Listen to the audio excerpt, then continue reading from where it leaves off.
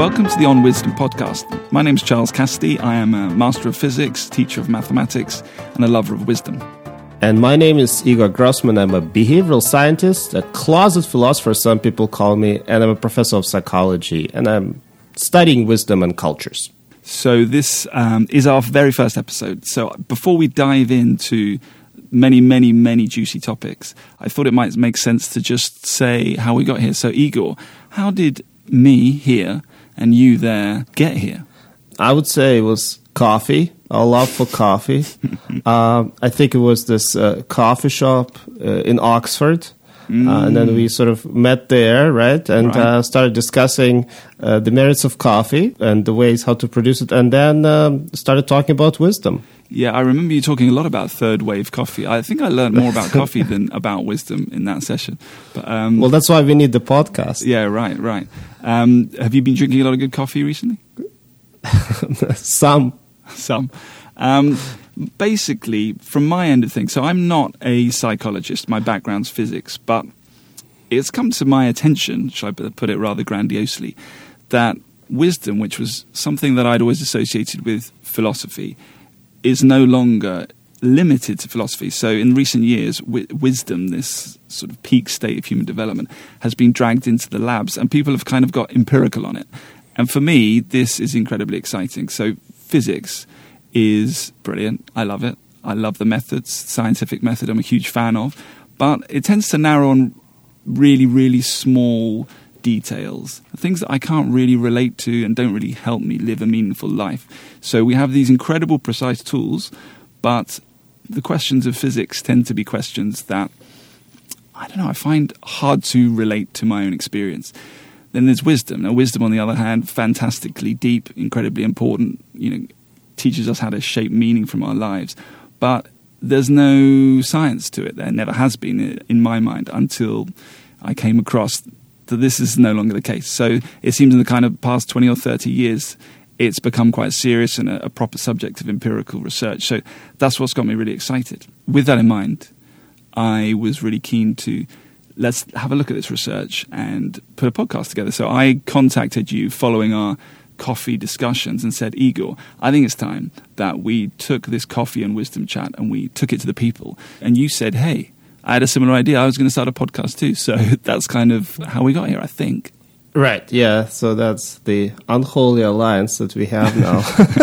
So the idea that we have in mind for you guys is that we will be discussing the newest findings, and we will try to break them down a little bit. Various new insights about the role of aging, the role of emotions, how to be wise in the workplace, and examine how wisdom may be of impact for people and for the society, as well as how can we use it in our everyday life.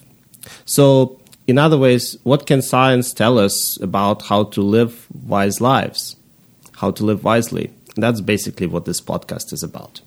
I'm pretty excited. How about you? I am. And I need more coffee. Give me a coffee. Today, we thought it would be a good idea to talk about wisdom versus intelligence. It's something that I kind of like this topic because I think someone who's never heard of the idea of wisdom research would, if you said, look, think of someone who's wise, think of someone who's intelligent, they can kind of get a bit of a feel that might not quite necessarily be the same person. So it seemed like a good place to start. So yeah, let's just kind of dive in. Do you think it's helpful to start with trying to get some sort of rough, loose definitions for these two constructs? Well, I think what we may want to do first is talk about all sorts of definitions, because we could spend hours just trying to define either concept, but at least have some kind of an overview of what are the different ideas that people may be thinking about when they talk about intelligence, when they talk about wisdom. That would be helpful, in part because that will help to sort out possibly how our listeners are thinking about it. I have a definition right here, actually, which is from this classic Vivian Clayton paper. All right. I'm just going to put that out there because it's 2 lines and it just kind of can get the ball rolling.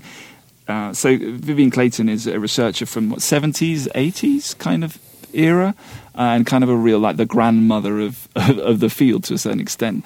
And she, from my understanding, she kind of did a big review of the sort of wisdom literature and then begun to sort of link it to psychology and sort of pushed it in the direction of the lab. I don't know if she actually did any empirical research herself. Do you know about that? No, she did.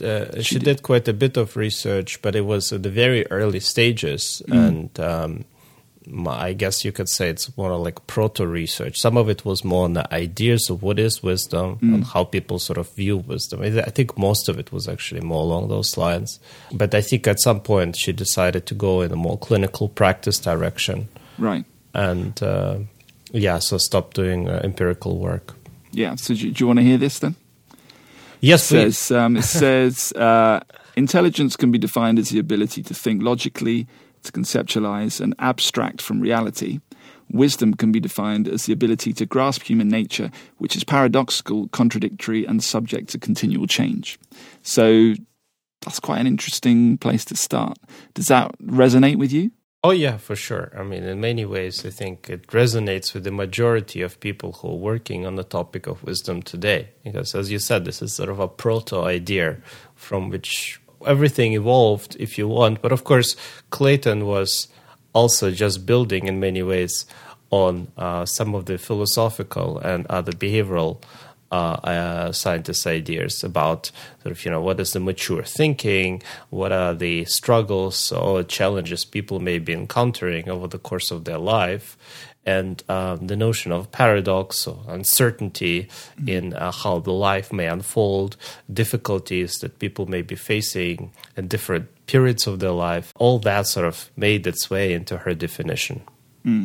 I like this this kind of distinction she makes about essentially that intelligence is fine if you have. I keep seeing this term turn up in the literature about ill-defined versus well-defined problems. So, like, if you have a well-defined problem, which are kind of like is a maths problem. I teach maths, so right. when we give pupils or students questions, it's well-defined. All the information is there. So she says intelligence will sort of, get the job done in that context. But that's just not really that helpful in most real world sort of situated decisions that we actually face every day.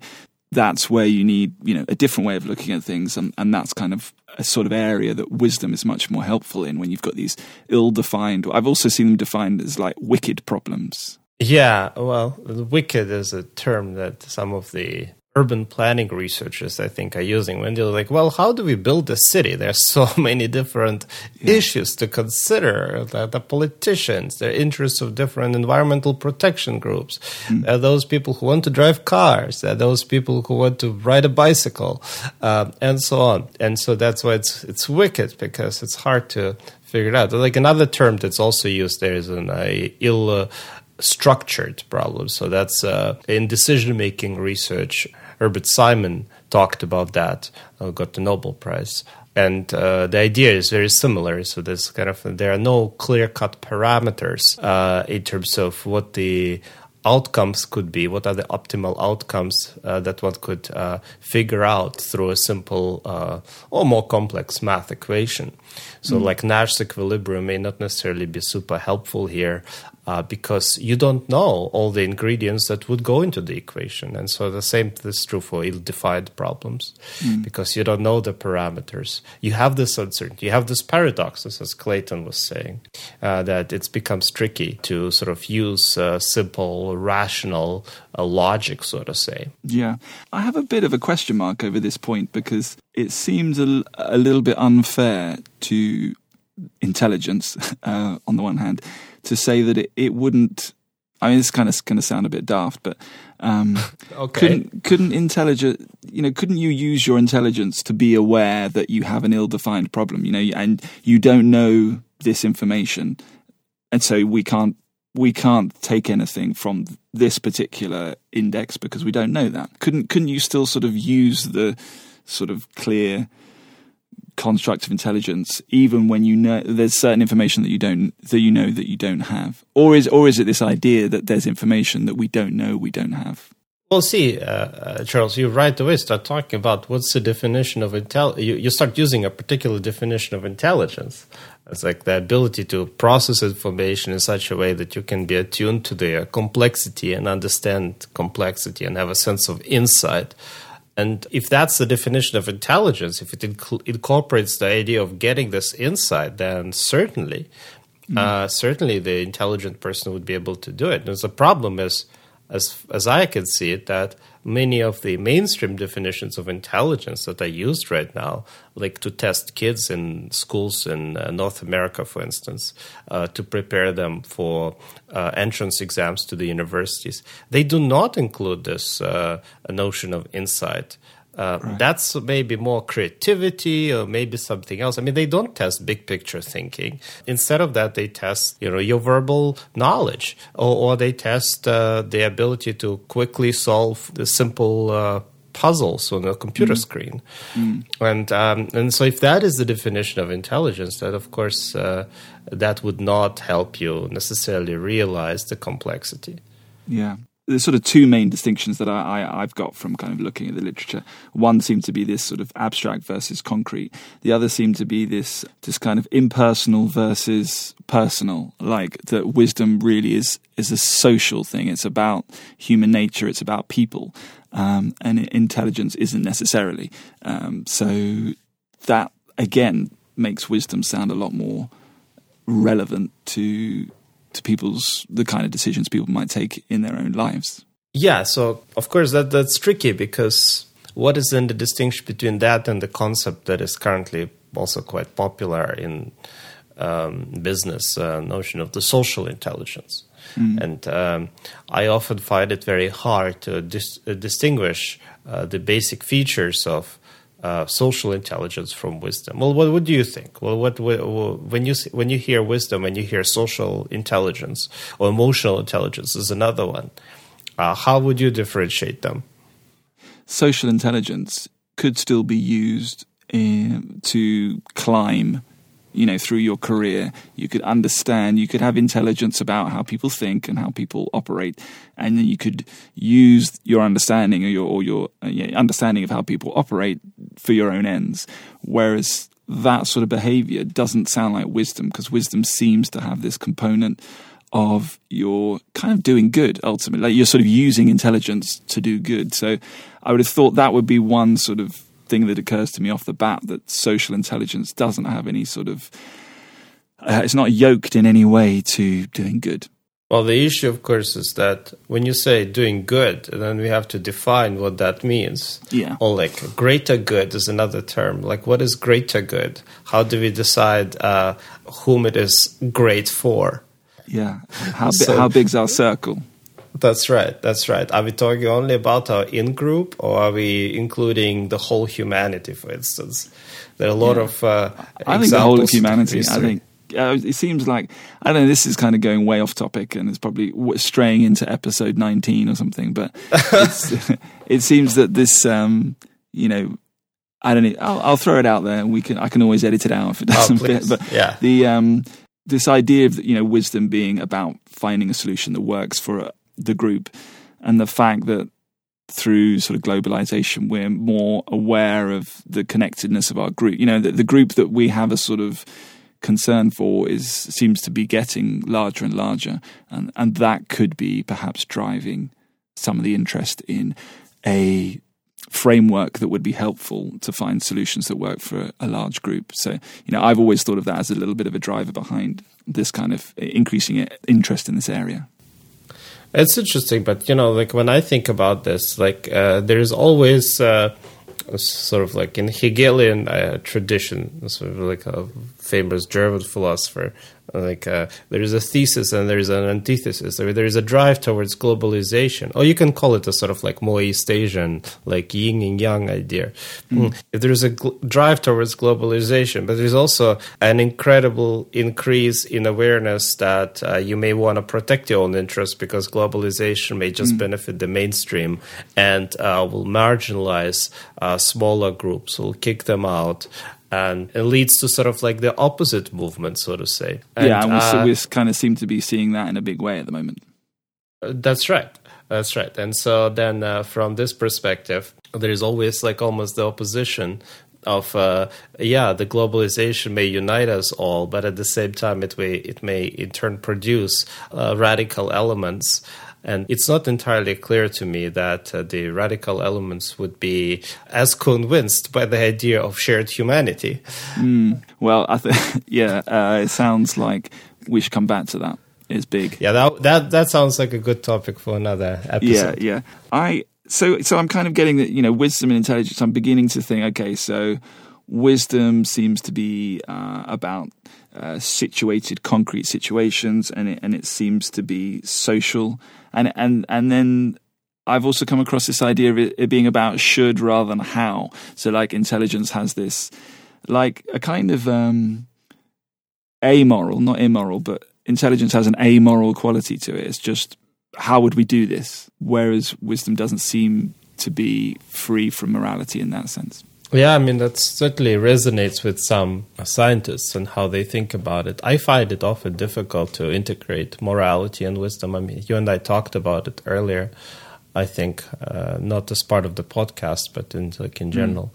My issue is that if I cannot define the morality, or if I don't have a full understanding of what that would entail, for instance, on the individual level for the person, then how am I supposed to conceptualize this whole thing where morality does appear to play a role?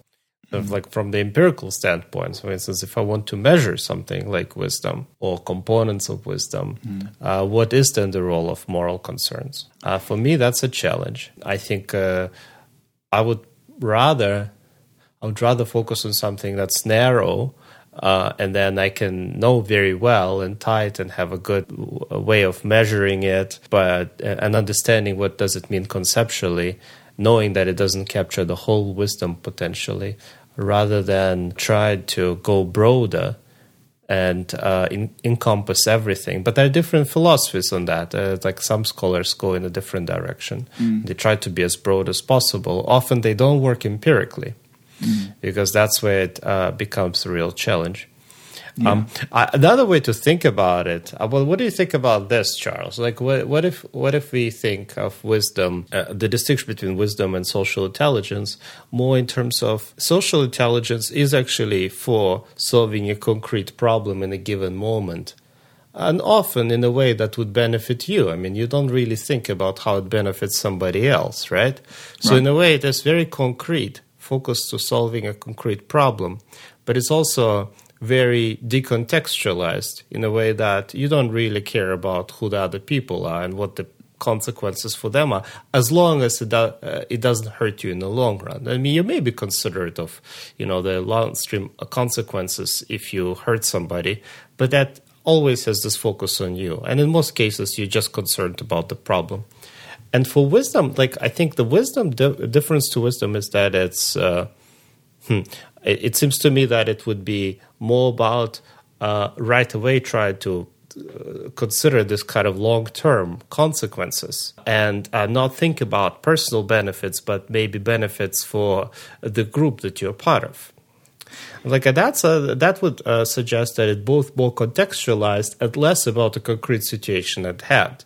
So you may not necessarily win this moment, but that's not that important. You may not get the best gain, but that's not that important as long as it sort of benefits your group. That's another way to think about it, I think. Okay, so that's a sort of wisdom as a zooming out and looking at a bigger picture rather. That's right. That's right. I think that would chime with people's intuitions about wisdom. It seems that, like you say, you can imagine someone on a chess game sacrificing a pawn to perhaps make a greater gain in the long term. Or, even that sounds, I suppose, slightly cynical because you're thinking that's probably more strategy than wisdom. But there always seems to be with wisdom this facility to not get absorbed in what's right there in front of you, but to view things on a longer time scale and perhaps how it affects a larger number of people. Yeah, I think it's probably a completely different episode on the idea of is there Machiavellian wisdom? Is there somebody who can be completely self-centered and yet still act in a very wise fashion, or be perceived by somebody else as wise, despite their sort of like great self-interest in mind. But I think that's a big topic. Yeah, for sure. Capture it later. I was also quite surprised that the research seems to suggest there's like really not very much association between people that score quite well on wise reasoning measures and their scores on intelligence tests. Am I right in thinking that there's not a weak, if anything, association between those two kind of measures? Well, so far that's right. So, like, if somebody is taking a classic IQ test or some components of it, like say working memory or vocabulary measure of how good your vocabulary is, how well do you understand it, or even sort of processing speed of information, you don't see much of a relationship to thinking in the big picture. I mean, like if you think about wisdom as this ability that we just discussed to think in the big picture and try to consider long-term consequences and try to plan in different ways how these consequences may affect you, take different perspectives into account, that is kind of independent in many ways from the speed of processing information. But the one thing that is kind of tricky to I say there is a caveat to all of this, Charles. So the caveat is that it's not really, so far the research didn't really capture the full spectrum. Quite often this just the samples, just people who come into the lab who have, on average, pretty high level of intelligence. So there is a fairly small range on which you test it. So we don't have people who have possibly lower than average IQs. I think that's a problem. So I can imagine that on the lower end, of course, some level of ability to process information or have some vocabulary could be fairly important for being able to plan for the future, to verbalize, to get sort of like a big picture potentially. But it's just when you get to this high level of intelligence, you don't see additional benefit of even more intelligence. Right. So that's the caveat. So I think like we kind of need more research on this. But so far, you're right. It's among the average intelligent people, there is not much of an advantage of being even smarter for their wisdom. Yeah. And one thing that I really wanted a distinction between the two was, and again, I know we will talk about this in a future episode, but wisdom and intelligence and their relative correlations or associations with well-being, because, it's the big one, isn't it? Well-being, people want to know about anything that will contribute to well-being. And So what do you mean with well-being, Charles? Well, this is kind of the sort of the details. So there's like loads of different component aspects to it. I was looking at some research yesterday, and it was saying, wise reasoning was linked to greater life satisfaction, better social relationships, more sort of positive to negative word ratios, even greater longevity. So these are the kind of things that I'm thinking about when I'm talking about well-being, and that there wasn't really a similar association with intelligence and these components of well-being. Yeah. So why do you think that is? Why do I think that is? I mean, I think it's probably a matter of, I don't know, I'm probably a little bit traditional in the sense that I think if you're constantly, my father always used to say that, you achieve well-being or happiness through looking out for other people, essentially. So if wise reasoning includes looking out for other people, that may well sort of contribute to feeling good yourself. Whereas if your intelligence, as far as we've discussed it so far, doesn't have is no sort of necessity that it has to be contributing to other people's interests, so why would it necessarily lead to happiness for you? I mean, I think intelligence may well lead. I can imagine intelligence being contribute to sort of hedonism, perhaps something along those lines. But it seems to resonate with me that people that are constantly looking out for the well-being of other people would probably also achieve greater well-being themselves. Right. Well, I mean, it is still a puzzle, so I think it's kind of early to tell. But certainly, if you talk about well-being, in terms of happiness, in terms of how good you feel, well, the ability to regulate your emotions, specifically when you deal with difficult situations, adversity or something like that, major traumas, it does not really help you if you are just very, very smart. And we know that. We have examples of very, very smart people who are very, very miserable. Really spend a lot of time thinking about the difficulties that they're going through and coming up with all sorts of crazy scenarios. Think about Crime and Punishment and Dostoevsky. Right? That's certainly too an intelligent example for his own good. Well, not necessarily too intelligent, but it doesn't seem like intelligence anyway solves the problems. You could just spend hours just ruminating about your negative experiences. And so what some of this clinical research shows is that the people who spend more time ruminating, in many ways, they just become depressed. I mean, that certainly doesn't help you. And then there is other work showing that, well, it depends on how you think about this negative experiences. So it's not just about the matter of thinking and having ability to come up with lots of different alternatives, but it's a particular way of sort of integrating these pieces of information where you are not maybe in the center of attention, that it's not all just about you, but you just take sort of a third-person perspective, for instance, of yourself, or you try to simulate different scenarios, how you can actually improve in the future. So instead of just reliving the experience again and again and again.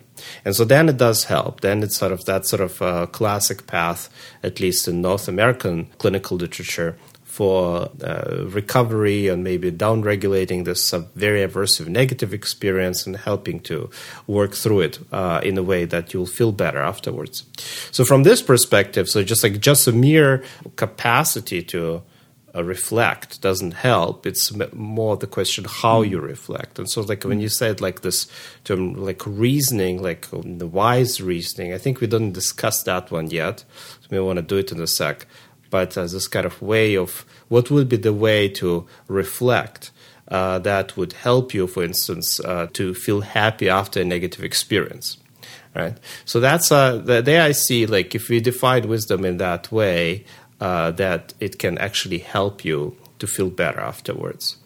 But it means I'm not sure, for instance, if you define wisdom in terms of morality, go back to the definitional question, that more feeling a greater sense of morality makes you happier in the long term, and maybe more content with your environment. But then again, maybe you're thinking about crises and that are happening all over the world, and there are some researchers who say that.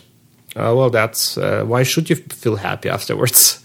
The world is not necessarily a better place, and there's a lot of doomsday sort of rhetoric that's happening right now. I'm not sure if all of it is justified.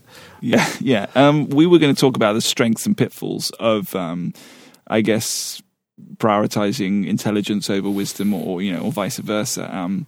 So there was something interesting I came across in the paper that you sent me this week. And you were talking about how I would like you to help me understand it a little bit. But you were saying that wise people tend to zoom out a little bit and consider multiple ways that a situation could unfold, and therefore they're not really invested in a particular outcome. So therefore they're less likely to fall prey to the confirmation bias. Then the flip side of it, I think you were saying that intelligence might lead to greater self-focus, which would lead to people, picking one solution and then falling prey to this bias as you try and find evidence that supports that this is the right solution.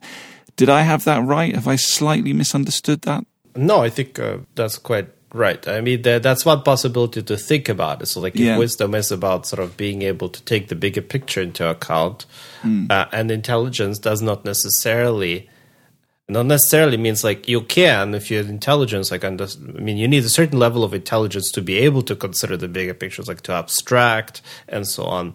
But then, if you have an average level of intelligence, it does not necessarily make you right away somebody who takes a big picture perspective into account. Under some circumstances you may, under other circumstances you may not, and those circumstances under which you may would be then aligning wisdom and intelligence, and the other circumstances would lead intelligence on the path of this confirmation bias. So like where you try to seek more information and so like just confirming your initial ideas. It's like, oh, I knew it all along. Of course it's this, because look, there are 20 different reasons why I'm right and you're wrong.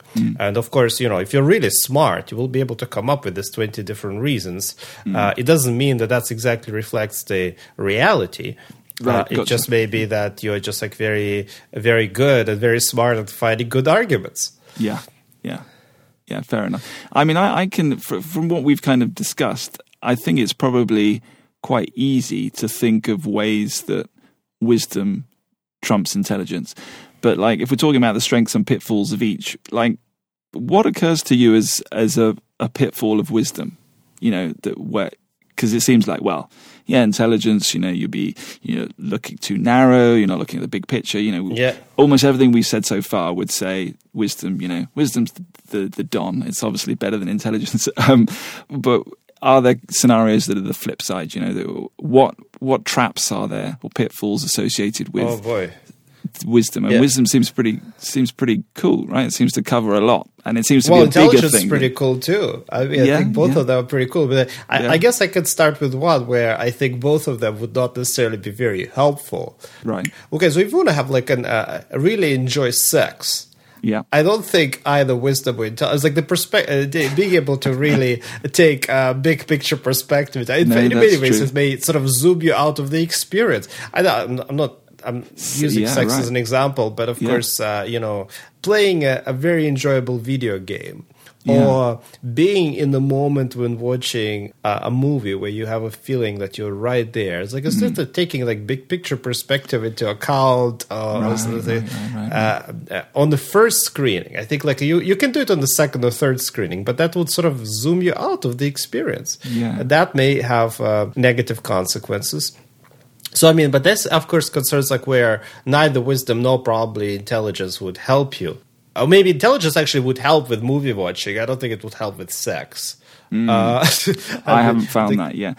I mean, I completely, that makes a lot of sense. And I've often been confused by this, in this idea that people talk about, focusing on the moment.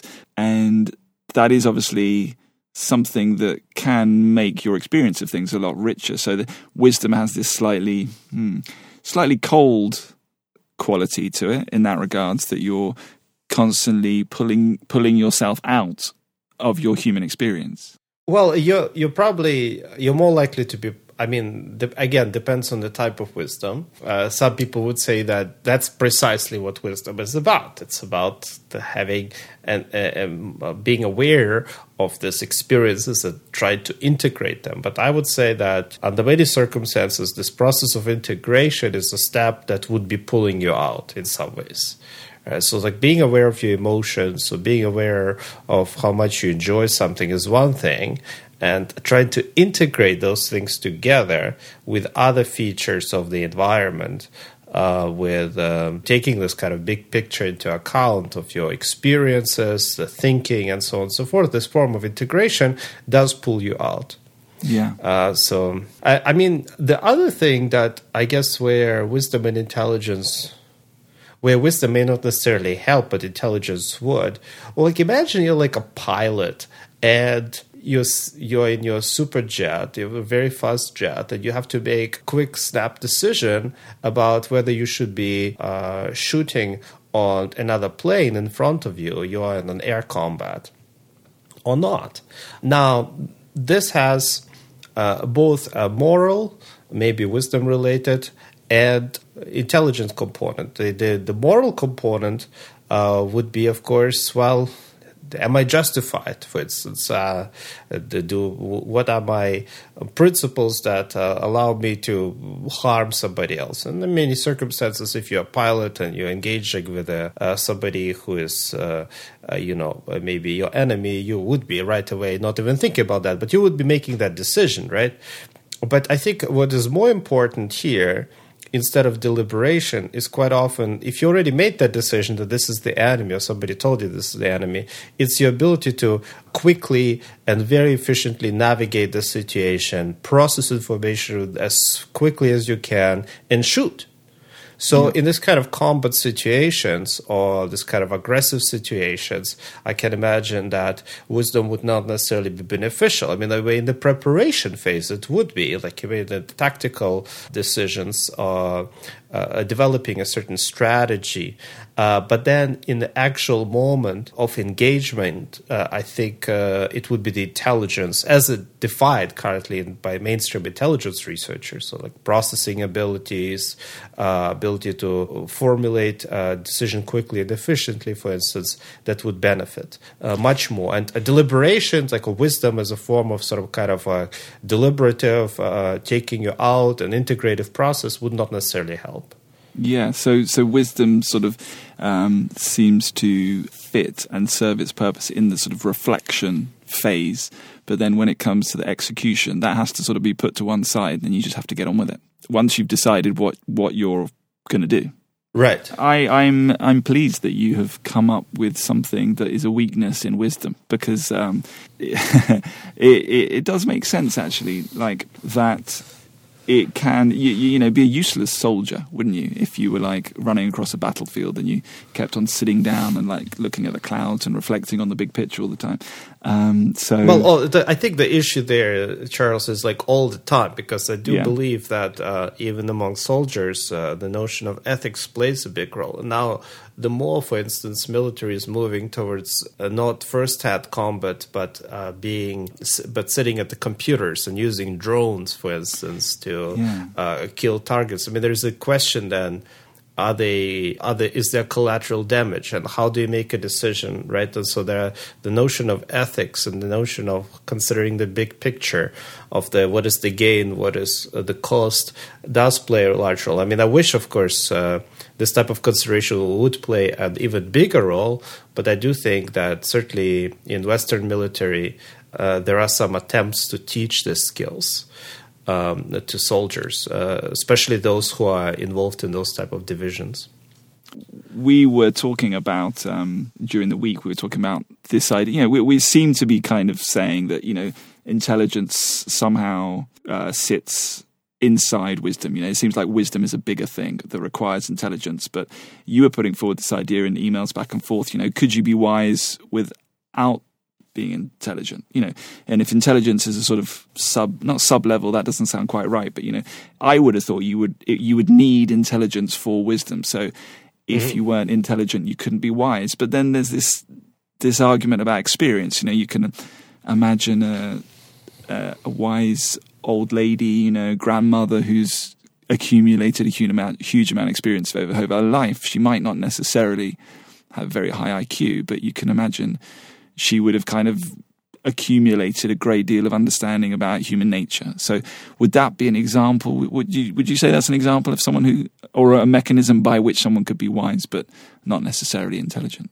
Possibly. I mean, I guess a critic would say that you kind of need a certain level of intelligence to be able to soak up those experiences and convert them into something that you would be able to use later on. Yeah.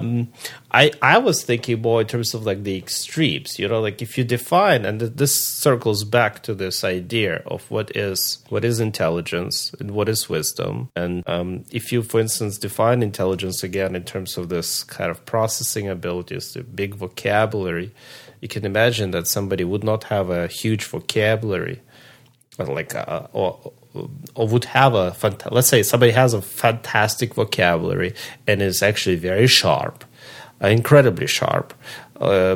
Maybe he works on the next theoretical breakthrough in physics, but then completely ignores the reality around him or herself. Yeah? So this person is not really able to see the big picture in the context of, you know, interpersonal affairs. Yeah, I think we all know some people like that.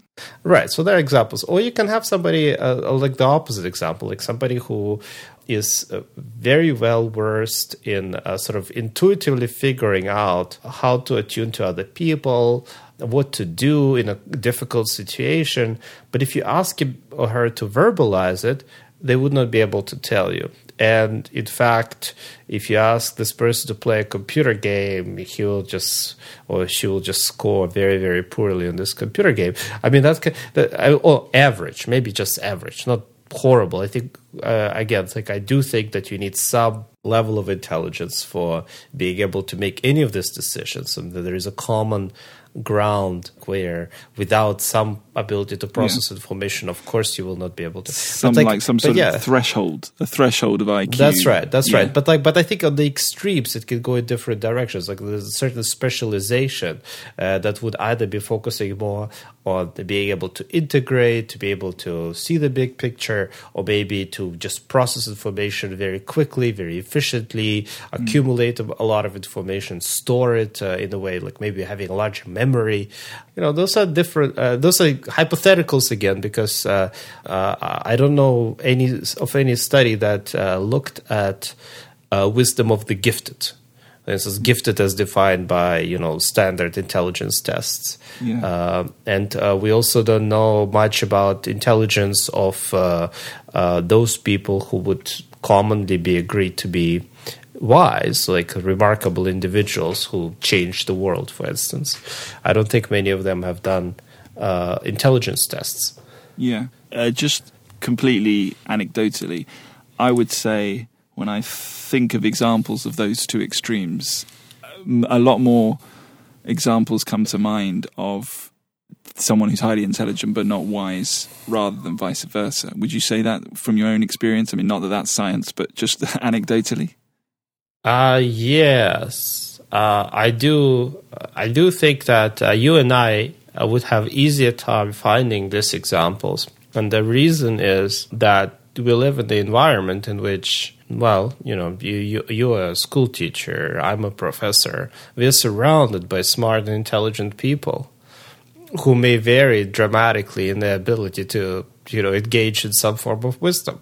And I can imagine that if you lived in a less, let's say, intellectually stimulating environment, or maybe, for instance, on the countryside where people do not necessarily care much about, having a fantastic vocabulary, but they need to be more attuned to nature, or, for instance, farmers, okay?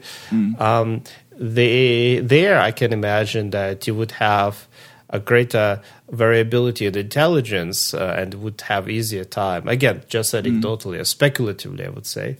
So that you would find the reversal. So I think it just matters. It's a function of the milieu of the environment that you and I are more accustomed to. Yeah, that's a trap that's very easy to fall into, isn't it? That's right, and then think, well, this is that's how the world is. I think we very constrained in what we are comfortable with and the environment that we live in. Yeah. There was a question I really was keen to pick your brain on. You've done a lot of research yourself, which shows the sort of evident amazingness, to use a non-very scientific word, or the usefulness or value of wisdom. And people are pretty aware of the value of intelligence. But if it's so useful and so valuable and seems to contribute to all these, very important measures, why has it been overlooked in terms of both the public debate and empirical research? I mean, it's been discussed in philosophy, continuously for thousands of years, but why did intelligence kind of get the jump on wisdom? And wisdom sort of seems to be catching up now in terms of not quite catching up, but it's now getting more attention. Why is it that intelligence, sort of has been much more central in both the empirical studies and the public debate than wisdom, if wisdom has all these wonderful benefits? Well, what's your thoughts on that? I mean, I've got some ideas, but I'm really interested to know. Yeah. Well, I think it's a tricky question. I mean, but I think there is a very obvious pragmatic answer, and that is the way the intelligence research emerged. There was always a focus on trying to identify some kind of or from the very early on, at least in the early 20th century, to do two things, actually. One was to find some kind of essence of intelligence. Some scholars call it the G. or multiple Gs, like fluid and crystallized intelligence. Yeah. Also, like the ability to process information. And then that's very appealing, of course, then to neuroscientists and to behavioral scholars, because you can sort of focus on this kind of overarching meta-construct and look for neuroscientific evidence and focus on how, what brain areas may be activated when you engage the Gs, and so on and so forth. So it's easy sort of like to link it to this kind of big construct that has some commonality. And if wisdom is sort of kind of this distributed network of many little things, it becomes much harder to study. Much more difficult to master, because you can't just say, oh, look, there's this brain area that is very important for wisdom, because wait a second, which aspect of wisdom are you talking about? Right. So it's very hard. But the other issue that is pragmatic is that, so because it's a bottom line there, the answer is it's just very much more complex in a way, because it's just harder. It's just harder, yeah. And it has this moral component, and psychologists often don't like to talk about morals because they have the sense that that becomes prescriptive, normative, and as empirical scientists, we should not be normative and prescriptive. We are really more descriptive. We want to understand the reality, not tell the people what the reality should be like. Because if there is this kind of negative sense in the academic community of behavioral scholars, that's not something that we want to do. And the other issue is that also just very pragmatically, historically, when intelligence research started, it started in education, and people were trying to figure out what are the sort of learning disabilities, and how can we teach kids better. And so, from the very beginning, the notion of education and intelligence was confined. So it's not a surprise that in education we try then to figure out ways to make kids more intelligent. There's this kind of very symbiotic relationship between the notion of an IQ, sort of this mainstream definition of processing ability, be able to learn, be able to have a large vocabulary, large memory capacity, and the classic education in Western schooling systems, in Western Europe and in North America. And I think wisdom just was not there. I mean, because certainly in the 20th century, people couldn't even agree on what would be the notion of morality in schools.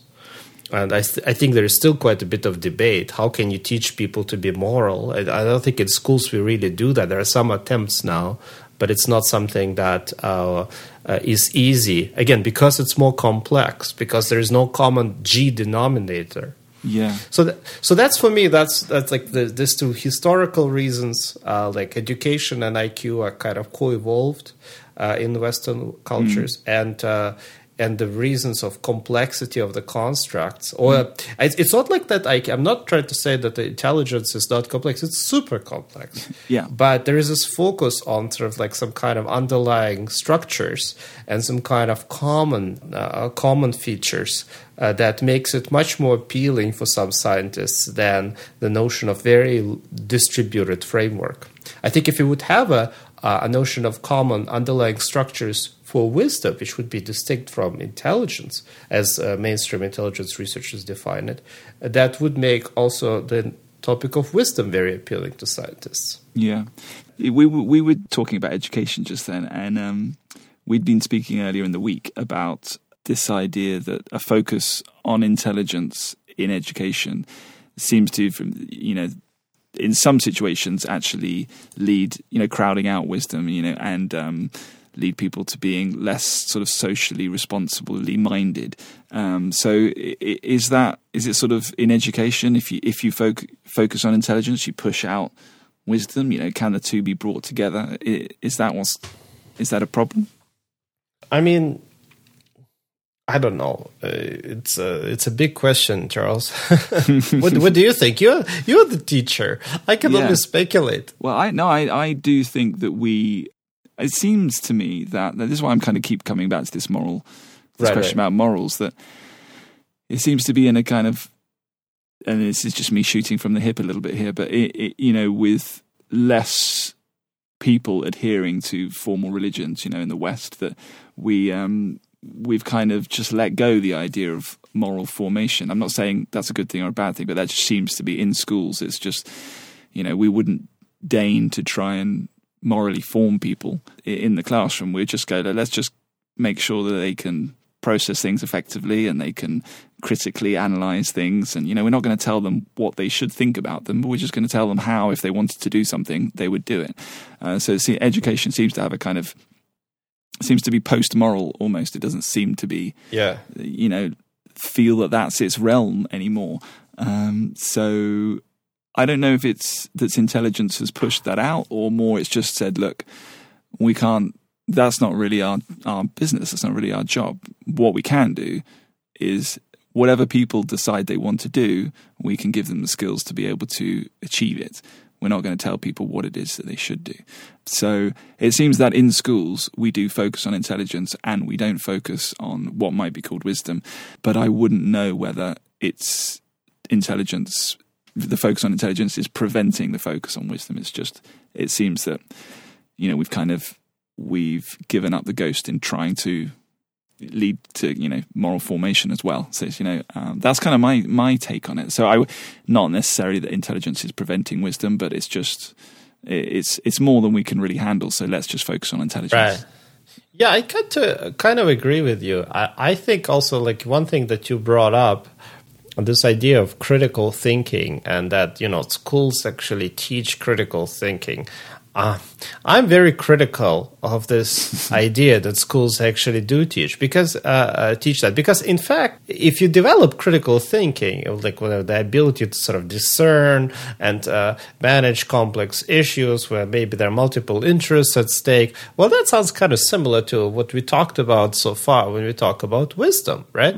Right. And so that should be helping one to sort of figure out, discern moral situations and different forms of morality. I find that actually admirable if schools are able to achieve that. But the truth is, in my opinion, and that again, that's just me, but I also know quite a bit of research that suggests that that may be the case, that it's really hard to teach critical thinking. And in fact, there is not even a good way to do that. There is a lot of problems of transfer. Kids may be able to recognize critical thinking in one domain, but they will not be able to apply it to critical thinking in another domain. And so it's much easier to teach processing of information. It's much easier to teach, as you probably know, some basic facts. But then the application of those and managing complex materials is harder. So exact sciences in some ways may be easier to teach, even though they may be very, very hard, because they require these principles of memorization, and they are sort of building step by step on each other. They're well defined in many ways. Yeah. And when you deal with this kind of uncertainty, I have a sense that, well, first of all, in the Western world, because we focus so much on exact science, we kind of don't like uncertainty. We shy away from topics that are uncertain and where there is no clear-cut answer, because it's hard to evaluate that. I mean, there's so much focus right now in education on evaluation of students. And how are you supposed to evaluate somebody on a topic where there is no clear-cut answer? Right. Well, that's much harder. Yeah. Very hard to do in a standardized fashion. And so the standardized tests would not be able to incorporate that very well. And if they are not able to incorporate that very well, then, well, there will be fewer items on standardized tests, if at all, dealing with this kind of complex issues.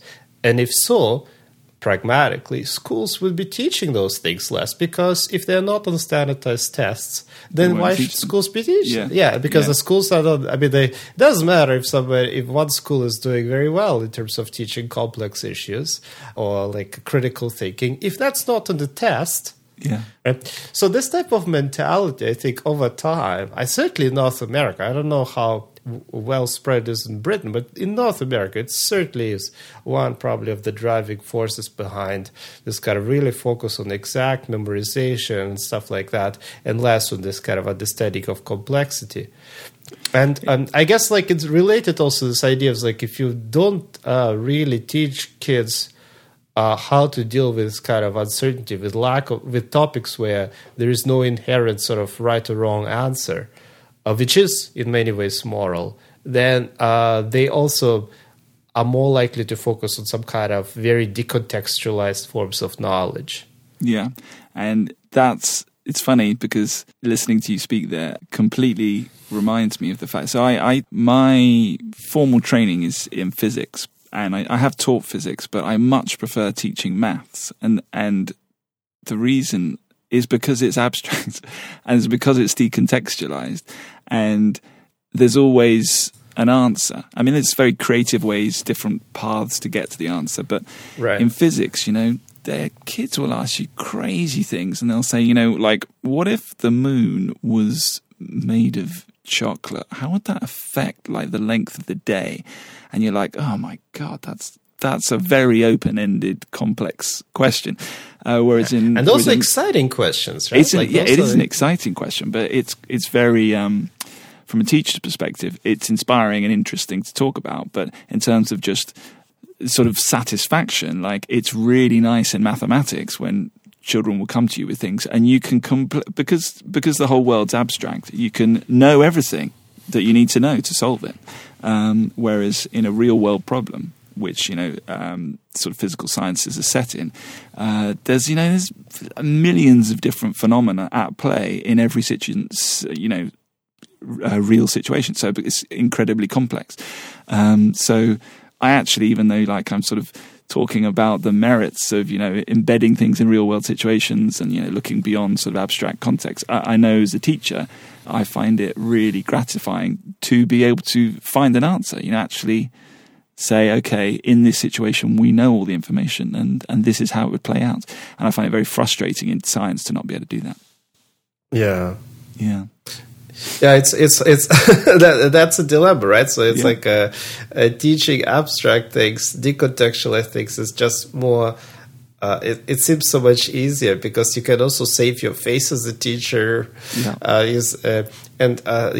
those reasons. Because also as adults, we are not very comfortable with uncertainty, certainly in front of students. Yeah, then partly you're kind of trying to reassure them that the world is knowable in a way. Like if you start telling kids too early, it's all very unclear.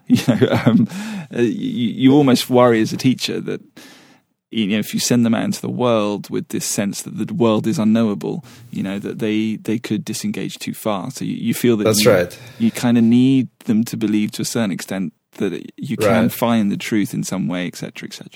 Yeah, it's really interesting. There's the defined grade between sort of just accepting and becoming ignorant, or being aware of the ignorance and try to seek some form of truth or seek knowledge and try to sort of adapt and to the inherent uncertainty of the reality. Those are two different things, but I can certainly see how you say like that. You just don't want kids to just give up and become ignorant. So the world is everything is relative anyway. So why should I care? Who knows? Why bother? I mean, I kind of find that in conversation. So as I've been like reading more and learning more about empirical research and wisdom, I become much more sort of attuned to this idea that there's many ways of looking at things, multiple perspectives, etc., etc. So Amy, my wife, will say, let's talk about this hot political topic, and I definitely went through a period where I was just like, well,